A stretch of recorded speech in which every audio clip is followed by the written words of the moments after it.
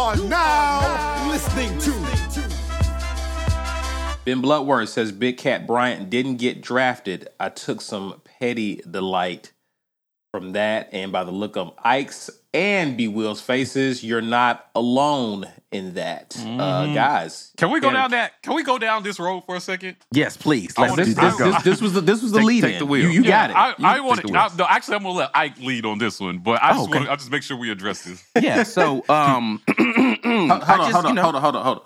Get your petty is at 8. I wanted a little bit of a 9. Get to 9, yeah. Get to level 9, and then get to a 9, and then I just want to ask those of you watching if we're just keeping score. Of the players that left Auburn when Gus left Auburn, how many of those guys got drafted yesterday or over the weekend? Does anybody have a count? The key word is when Gus left. Yes. Does anybody have a count on how many of those guys got drafted? I'm going to give you a big hint. It's less than 1. So a half of a guy got drafted? Yeah, I mean, just none of them. Potentially. None of them got drafted. Not a single one of them. You know why? Do you know why that is? Because they weren't that good. They weren't. Let's be clear, they weren't. I don't even know if any of them signed undrafted free agent deals. One of them did. Well, which one? Which one signed your a deal? Your fave. The Big Cat leader. Yeah, he signed a. Did he? Yeah. Well, good for him. Good for him. He did. But I just don't understand. Like, and this is what I was trying to say a long time ago when they started leaving. I was like, these guys aren't that. They just okay. They're okay players. They're good for depth, but like they're not these monumental. Like, oh my God, we lost such and such. No. They were just okay. So if we want to walk the path of who is to blame, if you want to take the low-hanging fruit of blame for the lack of draft capital that came out of Auburn last year, there is really one good place where you could look. That's true. I don't even want to mention it. I'm sure you guys can follow my train of thought here. I'm just saying. The town where Mickey lives. I'm just saying that it was headed in this direction for a while. Yeah, it sure was. And so trying to throw that in the lap of the new guy is silly at best. It's ridiculous at most. Like, it's like insane to even take that. I've already talked about the mental gymnastics. But listen, the only other player that is a former Auburn player that got drafted yesterday was a guy who couldn't sniff the field while he was at Auburn. Mm-hmm. Right. I'll let somebody else talk because I want somebody to make sense of that for me and then tell me why letting go of the previous coach doesn't make sense. Somebody do that for me. I'm going to stop talking about that, but I want y'all to think about that for like 30 seconds and then tell me how I was so off base in saying it was time to make a change. Go ahead. Yeah, I'm with you. At the end of the day, none of those dudes that left and went other places got drafted or have had much on-field success since they left, if any at all. They've all pretty much disappeared into oblivion. If these guys all of them. Every last one of them. Yeah, so if these guys were so great, and that's not me. I hope that the guys that leave this program find success elsewhere. Yeah. Elijah Canyon, Kobe Hudson. I hope these guys find a place that fits. Right. I really do. But, at the end of the day, I just think if you're going to evaluate draft results, you have to look at all the factors contributing. There are so many contributing factors to draft results. And there's a lot of information out there, and any take that is put out there without taking into account the many nuances and intricacies of what it means to be an NFL draft pick is short-sighted. That's it. It's a whole body of work, and there's enough information out there for somebody to reasonably deduce why we had the class that we had. And I will say, I looked up, because I remember we talked about it preseason when Big Cat made his snide remarks. So, coming into the NFL draft, I looked up Big Cat Bryant's draft profile. They had him going at like 4th or 5th round. The one I found, the profile I found. I was like, it said, yeah, staunch defender in the run. I said, oh no, you didn't watch Big Cat Bryant. No, dude, you don't know anything. Because I mean, we talked about what that was the best one you found. The only one, not the best. That's the first one I found. I stopped looking. By default. So y'all don't know. By default. It's probably somebody in Orlando wrote that. Maybe. But we talked about what it had to be like playing, what Derrick Brown and Marlon Davidson meant, not for the just for the defensive line on that 2019 defense, but for the entire defense on the 2019 defense. And we saw immediately, you take those two guys away, and our 2020 defense was very mediocre. And I don't want to use any harsher words than that. How do you play on the same line as a guy that dominant? I should absorb 3 sacks just playing with Derrick Brown. If I stood still when the ball was snapped, Derrick Brown chasing the quarterback should run the quarterback into me and he hit the ground and I get a sack. At least 3 times a season. He came up with, I don't remember the numbers because I honestly don't look at Big Cat numbers, the most underwhelming 4-year career I've seen from anybody who would talk anything about the team that he left. I don't want to say I'm pleased that he went undrafted. I will ask him, though, was it worth it? Did you find what you were looking for? I hope so. Is you happy? Yeah. It reminds me of need a Gamora meme from the Avengers. What did it cost you? Everything. You know what? It probably didn't cost him nothing. He wasn't going to get drafted if he stayed. He just wasn't great. He probably would have been one of the guys who was at odds with the coaching staff and didn't play a lot. He wouldn't have played. Yeah. He wouldn't have played. Yeah. Guys, my Twitter is on fire right now. Oh, my God. Oh, my God. Listen, this draft, this is such an important conversation about setting fan expectations. I can't stress enough, right? We have to, as a fan base, get to a place where we are reasonable in our expectations and not unreasonably impatient with the progress that it takes toward building a winning program. Right. I think this staff can do it. I'm not sure if they will do it because there are a lot of mitigating circumstances. Everybody coaches in a league with Nick Saban in the SEC. Thanks. So that's probably factor number 1 affecting your success. There's a guy who's winning a lot. And it's not just Auburn that has to contend with him because he's in state for us. It's everybody. Indeed. Right? Hide your kids, hide your wife. You know, Nick Saban is creeping in the night. Like, he's good. And it's not everybody else's fault that Alabama lucked into the greatest coach of all time. They lucked into it. They lucked into the 100%. greatest program builder of all time. Because they should have gotten Rich Rodriguez, but whatever. Yeah, right. Man, don't you hate that? Yeah, that's the Marvel what if I want to see. That's the Marvel what if I want. They had Disney, the please contract make that written up. episode of what if. And he said, nah, I'll have a better career going elsewhere. Yeah, right. And wrong, I mean, Rich. just as lucky as we were to get Bruce Pearl, Yes. timing and circumstance landed us Agreed. with Bruce Pearl. Free. So I just think at the end of the day, we're talking about these kids that have gone other places. And, you know, my energy for the kids is I want all of them to succeed. Yeah. No matter where they go. I want to see all these kids have a chance to fulfill their dreams. And where I do kind of agree is that a lot of onus should be put on the millionaires who are tasked with developing them in a way that they have a chance to take advantage of that and achieve their dreams. So if anybody is reading this as us absolving Bryan Harsin of his staff of any responsibility when it comes to talent and eval and development, that's not what this is. I'm just saying we're going to wait and see because it's too early. Like getting all bent out of shape about recruiting results at this point is pointless.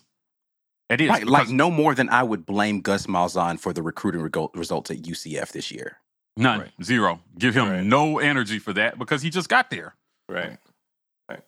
Right? Now, we turned in a top 20 recruiting class. That's not the best we ever had, but let's not act like that's so far off. Right. Top 10s wasn't doing much for us, so hey. Yeah. If they're better at actually evaluating talent, that 18th ranked class might actually fit better and produce better results. Because how many of those guys in those top 10 recruiting classes finished at Auburn? Over half of them transferred. Right. We So ran the in numbers. reality, we weren't getting Top 10 recruiting classes. I mean, no. but it was fool's gold. It was fool's gold It was. because the development was not in place, right? Right. So we settled for winning the headlines on National Signing Day. Oh, Auburn had a top 10 class, but we were finishing outside of the top 10 consistently when the season ended. Mm-hmm. Or go back and look at the draft classes before. Yeah, we had 3-4 guys a year get drafted. How many of those guys went on to have successful NFL careers? Mm-hmm. Yeah. You know, so it's not like, you know, so it's easy to say, oh, they got 6 guys drafted. Okay, how many of them busted out of the NFL within the first 2 years? Right. Or never saw the field, or is a perennial practice squad player. Yeah. I just think that all that stuff deserves a look if you're going to hold this staff accountable for this year's results. Yeah. Right. You got to look at all the results ever. See how they came in, how they performed while they were here, how they finished, and how they performed at the next level, if at all. Right. Just looking at draft numbers is so short-sighted, man. Like, Right. okay, Gus got 3 to 4 guys a year drafted. I would Jared. probably say the Schwartz Williams draft was one of the most disappointing ever. The question is not so much because, yes, Gus had a lot of guys, and I saw that was mentioned on Blackaby's podcast that you did, Mike, but you have to ask who got drafted and where they got drafted. Right. Because there were a lot of guys on the offensive side of the ball that got drafted for sure, but look where they got drafted. Some of those guys should have been drafted a lot higher given their ceiling and talent level coming into Auburn. Right. So Right. getting drafted, that's great, but when you look at what's the receiver? I think he was at the Giants for a minute. Slayton. You telling me he should have got drafted where he was, given what he ended up doing in the league? Right. Right? He didn't have a great season last year. But Yeah, still. but listen, but you understand, though, that based on the field results, I mean, that guy, he was highly underutilized when he was at Auburn. That's my Yes. point. Yeah. He was so underutilized and underdeveloped. Somebody in the 5th round, I think it was, saw him and said, you know what, we could make a football player out of this guy. All right. He could have been a much more productive player at Auburn. It was a miracle he got drafted. And probably a credit to his own hard work. Right. His own No. talent. So Now, on the defensive side of the ball, we were a factory. Mm-hmm. yeah, but most of the guys drafted were defensive guys anyway. We were a factory Right. on that, and that's why we're recruiting well today because of that. Yeah, on defense. On defense, Yeah. we were So- a factory on that side of the ball. So I who don't know. and where they went is the nuance to that point. But Yeah, whatever. it's just not time to panic. It's not time to panic. And I am maybe a little sensitive about slinging mud at a staff that we're hoping can turn it around, because it's making, the public perception, man, it's making a lot of things just got taken the wrong way when we had all the drama this offseason. Yeah. And this stuff feels like piling on to me for no reason. Blaming Bryan Harsin or assigning these draft results to him, making him responsible for it, feels like a reach. No, it You know what doesn't it feel is. like it is. It is a reach. That's a complete reach. It is a temper tantrum because they thought that they were going to be rid of him when all the drama started. They really thought, oh, we're going to get Hugh Freeze and it's going to be great. We didn't want him in the first place because he's not from here. And then they thought they were going to be rid of him because the fire was getting up hot enough and the pressure was building. And then he stuck his foot in the sand and said, no. And he reiterated that stance recently in an article, in an interview he had. No, I didn't do anything, so I wasn't going to go anywhere. I do wonder, B, that like Bryan Harsin has never had the warm and fuzzies for the media. No, yes. He is not. As a matter of fact, when I met him, his guy Brad Larondo said, "Hey, coach, this is Mike Gittins," and he gave me the smirkiest of smirks because I know he remembers my name from the press conferences. And when I had asked him about Bo's ankle after the Mississippi State game, I don't think he liked that question. But we had a very good conversation after that, and I think he sensed once 2 or 3 minutes into the conversation. Listen, I'm just straight up. I'm just doing my job. I'm just asking questions that people want to know the answers to. And we've had a very good relationship with this administration since. So I just don't God, there's so much that I want to get into about how, because we're in this weird in between where we're media, but we're not. We're fans, but we're not reporters, right? Like, we're just bringing you guys facts and opinions, but we're not claiming to be journalists. Right. And to get the access that we've gotten, it's work. It just didn't happen. Somebody just didn't say, "Hey, here's a bunch of access. Welcome to the press conferences, random YouTube channel." That didn't just happen. Yeah. That's all relationship building that we did as a channel to even get the access that we got. And then after you get the access, you continue to cultivate those relationships so they will continue to give you more access. And I just wonder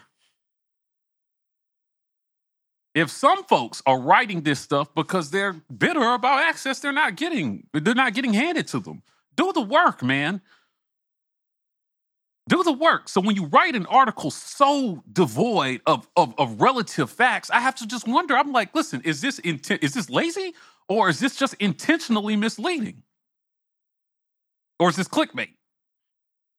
Because it's hard for me to believe that somebody who is paid to actually cover Auburn football could write something and leave out so many relevant facts to the conclusion of the article. If you had the relevant facts, you would probably end up with a completely different conclusion altogether. But that's not where you wanted to end up. Or just not write an article. It wouldn't be an article. So you don't actually have to say it. Like, there's nothing that makes you have to say. Like, I don't understand the necessity of people. I have to give a take on something, right? Yeah. Sometimes you could just leave it alone. If I'm going to give a take, it's gonna be a terrible one. Mm-hmm. Right. I just with all of the access to all of these facts that exist out of here, you could at least be close to a good take. Be close. It doesn't have to be perfect. Like, again, we disagree on, the people in the comments disagree on whether or not Stingley was drafted too high, right? Mm-hmm. But I don't think it's a terrible take for me to say he's not the number 3 player to be. Like, I didn't say Derek Stingley Jr. is going to be a bust in the NFL. Yeah, that's a terrible take. Yeah. That's a terrible. There's no facts that lead you to that. It's a terrible take. So if you're doing that, then you just have some agenda against Derek Stingley. Because there's nothing that leads you to that conclusion other than, I want to make a wild hot take here because, listen, and I could substantiate that with, well, he's had injury history. I don't think that that's ever going to change. So when he gets to the NFL, he's not going to see the field, so he's not going to be worth that. Like, I could reach and go there, but there's literally no reason to do that today. Right. Listen, why jump out the window? If you're going to cover something, cover it properly. That's where I'm at. If you're going to cover it, cover it. If you're going to write about something, write honestly, man, and do your due diligence. Or just, I just didn't see the due diligence in that take. I didn't see it. Or it just seems emotional. It just seems like an emotional rant you just spilled onto an article. Or that you have a personal vendetta against Bryan Harsin and his staff. Mm-hmm. That's what it reeks of. I have some sort of personal vendetta, and I just don't understand the necessity of doing that. Like, just write it in dear diary, Bryan Harsin. Come on, man. But you still ain't calling. Every once in a while, the public can take something that was intended innocently, completely out of context. Right?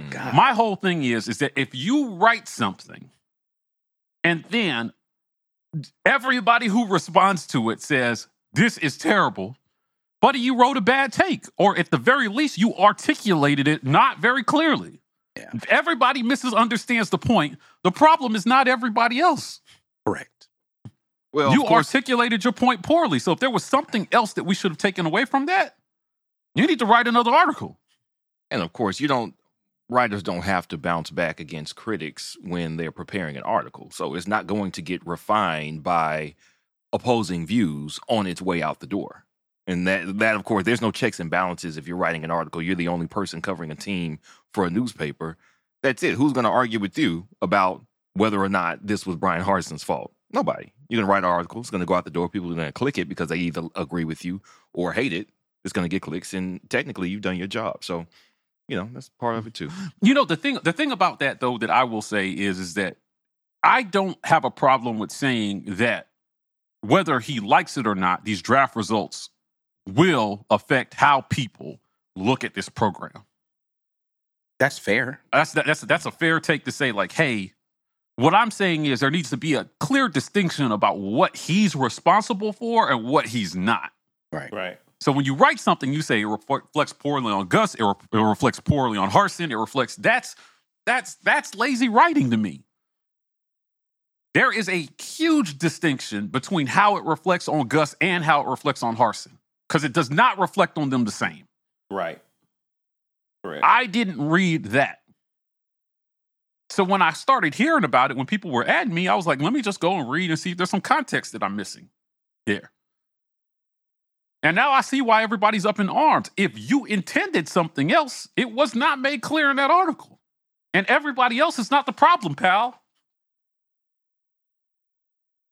That's why a lot of our fans, or the fan base of any school, they don't trust national writers. Because when you go to ESPN, again, those people aren't digging into the weeds of your program.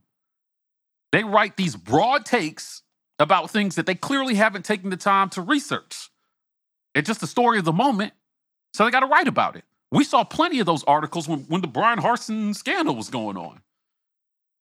A lot of the national writers were just saying, oh, this about they were missing so many relevant facts.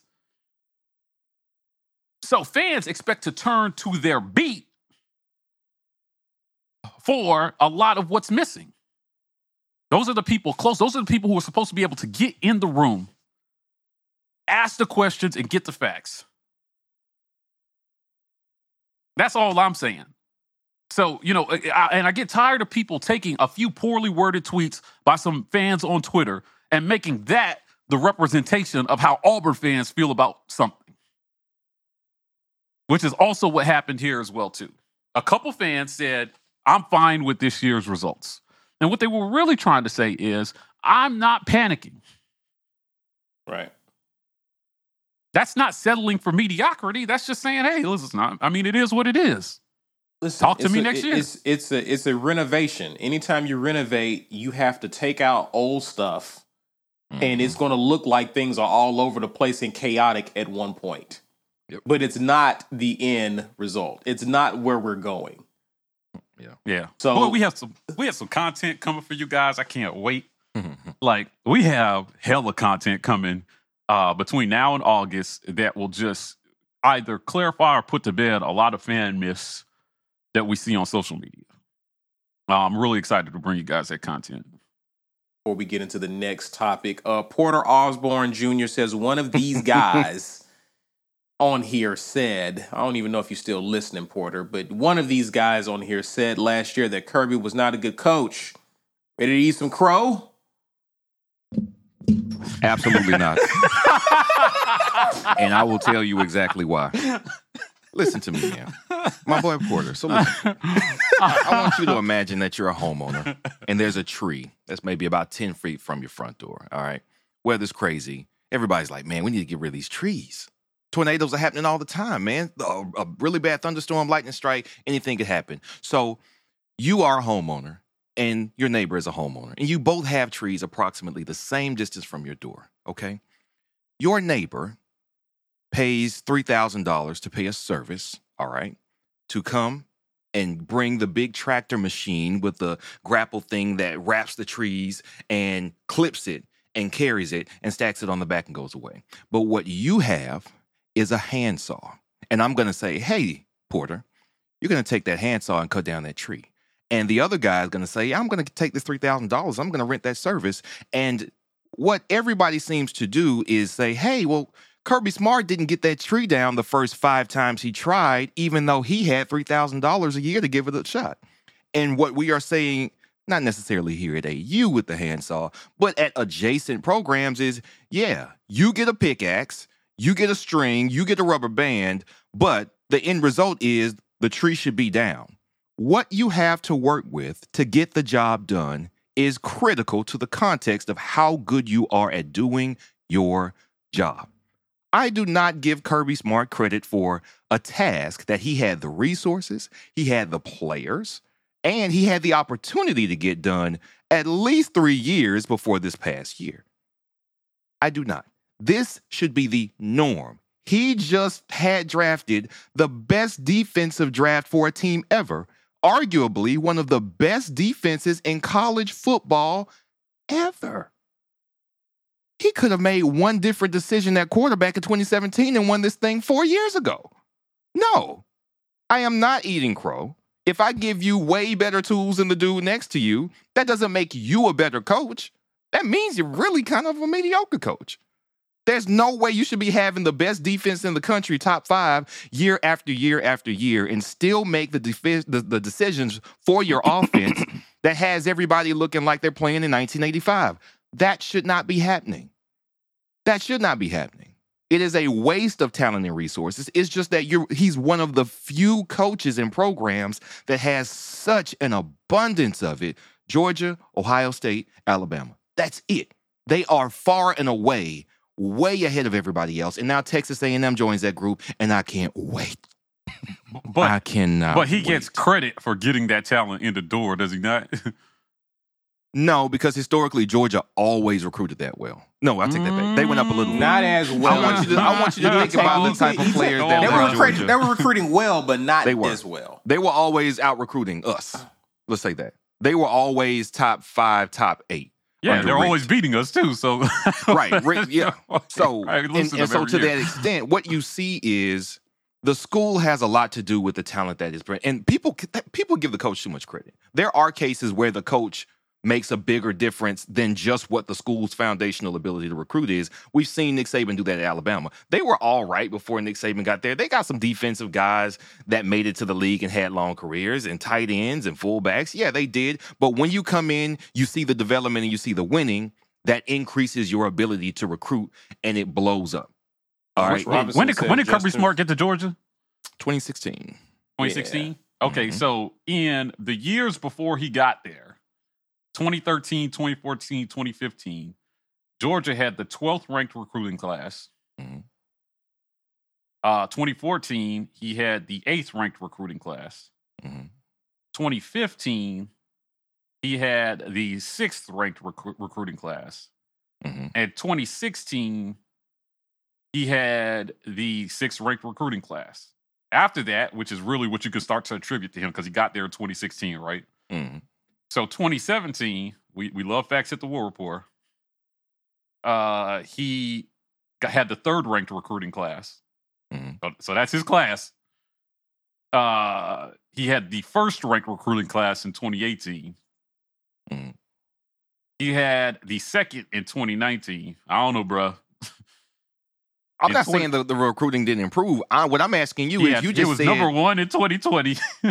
you just listed 4 years coming in before Kirby got there where they were top 10 3 out of 4 years. They were 8 to 6. Okay. Right. 3 So out of he 4 years, landed they were 8 to 6. 1 or 2 additional 5 stars. And they were like 3 to 1 in the years following. So Yeah, again, he landed 1 or 2 additional 5-star players after he got there. So what so I'm asking you is, let me ask you this question. In 2017, when they were playing for a national championship, Jake Fromm was mid. He was absolute mid. All right. Different decisions and different coaching philosophy on the offensive side of the ball gives you the offensive output to win a championship. Do you agree or disagree with that? in 2017, Yes. I'm trying to recall that season. The championship that they lost to Alabama. That was a great game too. It was. And most of those players were recruited before Kirby got there. But continue. That game went to overtime. That was the one Tua threw a game winning touchdown pass. I don't know, man. See, it's hard for me to look at that season and really find fault. Like, they got there, they played a very competitive game, and they lost in overtime. Like, in his second year on the job. The offense was always the problem. It's not that Kirby's philosophy ever changed. He just doubled down on what his program was. Listen, defense, more defense, this much offense, we'll get it done. Yeah. And it became possible this year because the defense was outrageous. Yeah, to Ike's point, they were, before Kirby, they were bringing in about two 5-stars a year. Mm-hmm. After Kirby got there, they were bringing in 4 to 6 a year.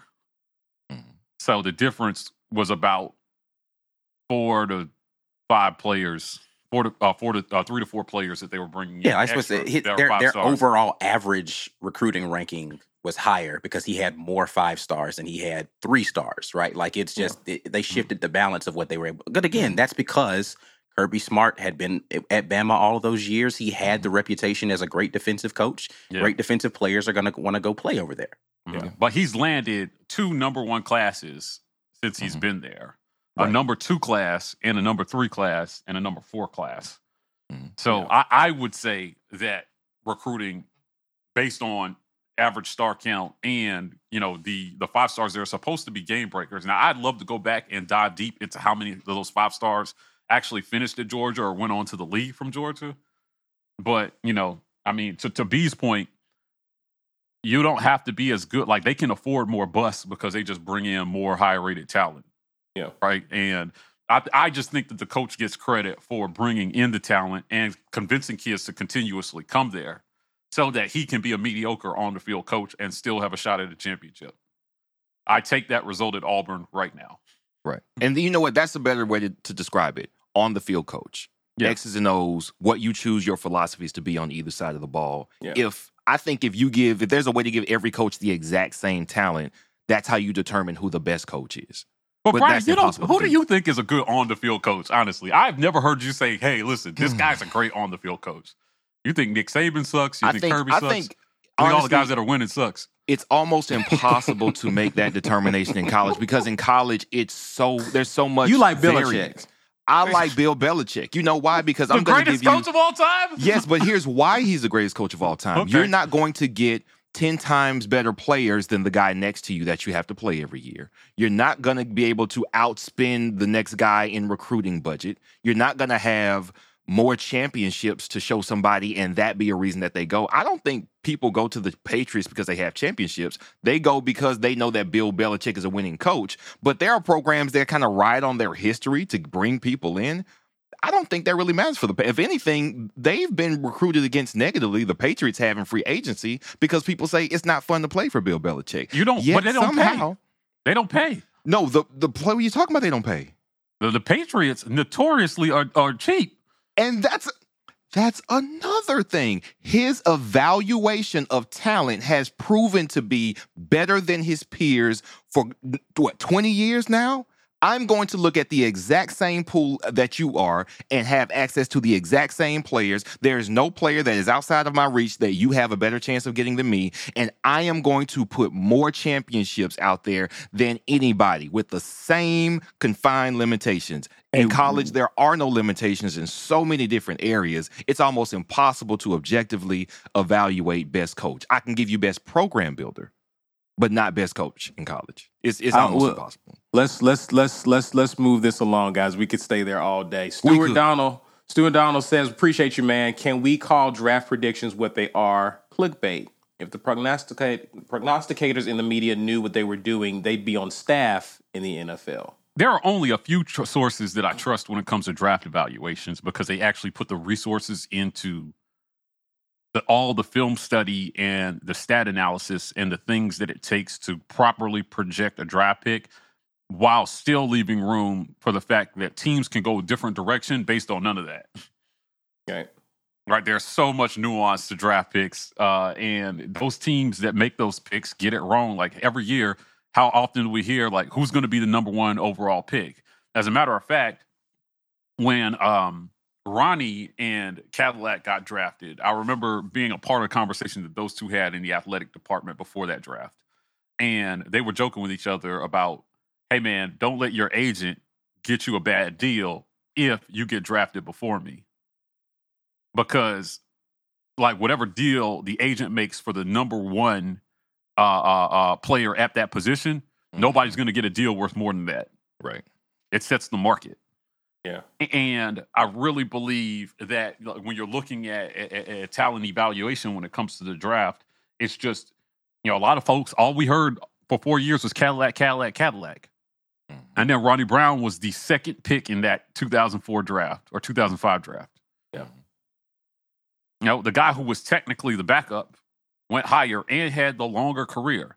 Cadillac, if anybody remembers that 2005 season, he had the most rushing yards for any rookie through 4 games in the history of the NFL.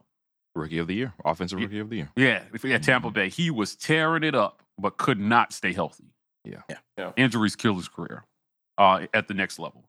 And Ronnie, probably, he didn't get as much burn at first, but he signed bigger contracts. Oh, he was to do everything. Matter of fact, when the Dolphins unveiled the Wildcat and the pros and beat the Patriots and shocked the Patriots that time, I remember 5 Ronnie touchdowns in one game. I remember I had him on my fantasy team when he did it. Yeah.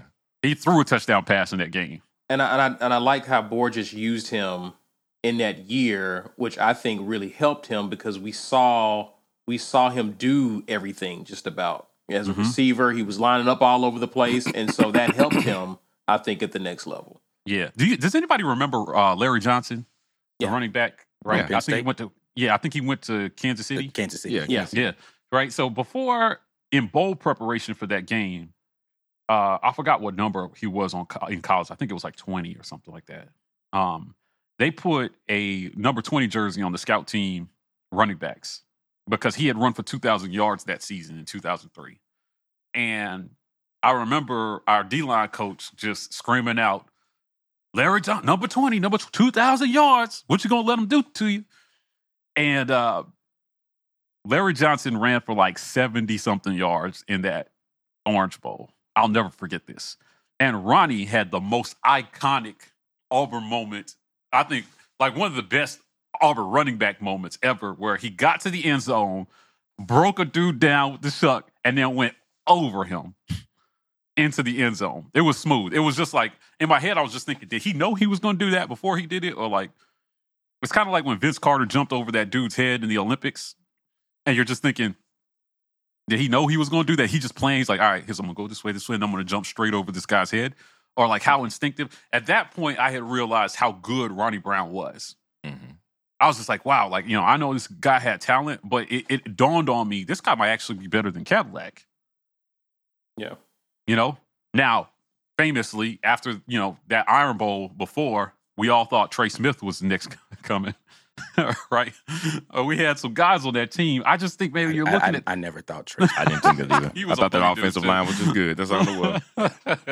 I think 126 yards he ran for in that Iron Bowl. Yeah, but it was an amazing performance, but Yeah, I thought we would win. that, and then we got Kenny Irons. I was like, oh. Man, he put up 200. He put up 200 on that's LSU probably one of the most iconic moments. He called it on TV, too. He called it shot. He called it. How often does that happen, man? That's like next year. We come in Iron Bowl. Tank coming in on the line when we going into the stadium. He was like, "I'm finna put up 200 on the ground on Bama," and doing it. That is wild. We lost that game, didn't and we? We lost that game. Missed 6 kicks in Tuberville. Buried the kicker in the post game. That was that game. This game. Yikes. Yeah. Let's move through here because we do have another topic, guys. Chalmers Wright says, hopefully the coach gets 3 years so we can see any of his draft stock. Hopefully so. Hopefully so. That's pretty much the point you were making earlier for sure. Yeah. Jordan Bowens, out of here said NFL sometimes loves measurables more than production. Wasn't only just Auburn that had good players slide down, and this is the point I was trying to allude to as well in the question, or go undrafted. The measurables, that's basically what sent Roger McCreary to the second round. Because to Ike's point on the last live, on tape, none of that was a factor. He balled. Yeah. So but the measurables, who your coach is does not affect your measurables. Right. Unless Bryan Harsin can grow his arms a couple of inches. Right. It's not going to make him 2 inches tall. He got like some kind of arm stretching machine. Go gadget arms. You know what, right, though? guys. The NFL is so bad at draft, though. Like, that's something that has that stood out to anyone? If I go through the first 20 picks of each round each year. I'm gonna. You're not in the league no more. You're not in the league of no what more. Jordan just said, they fall in love with stuff like 40 times, and they're like, oh, he's really fast, so he's gonna be. It's like that.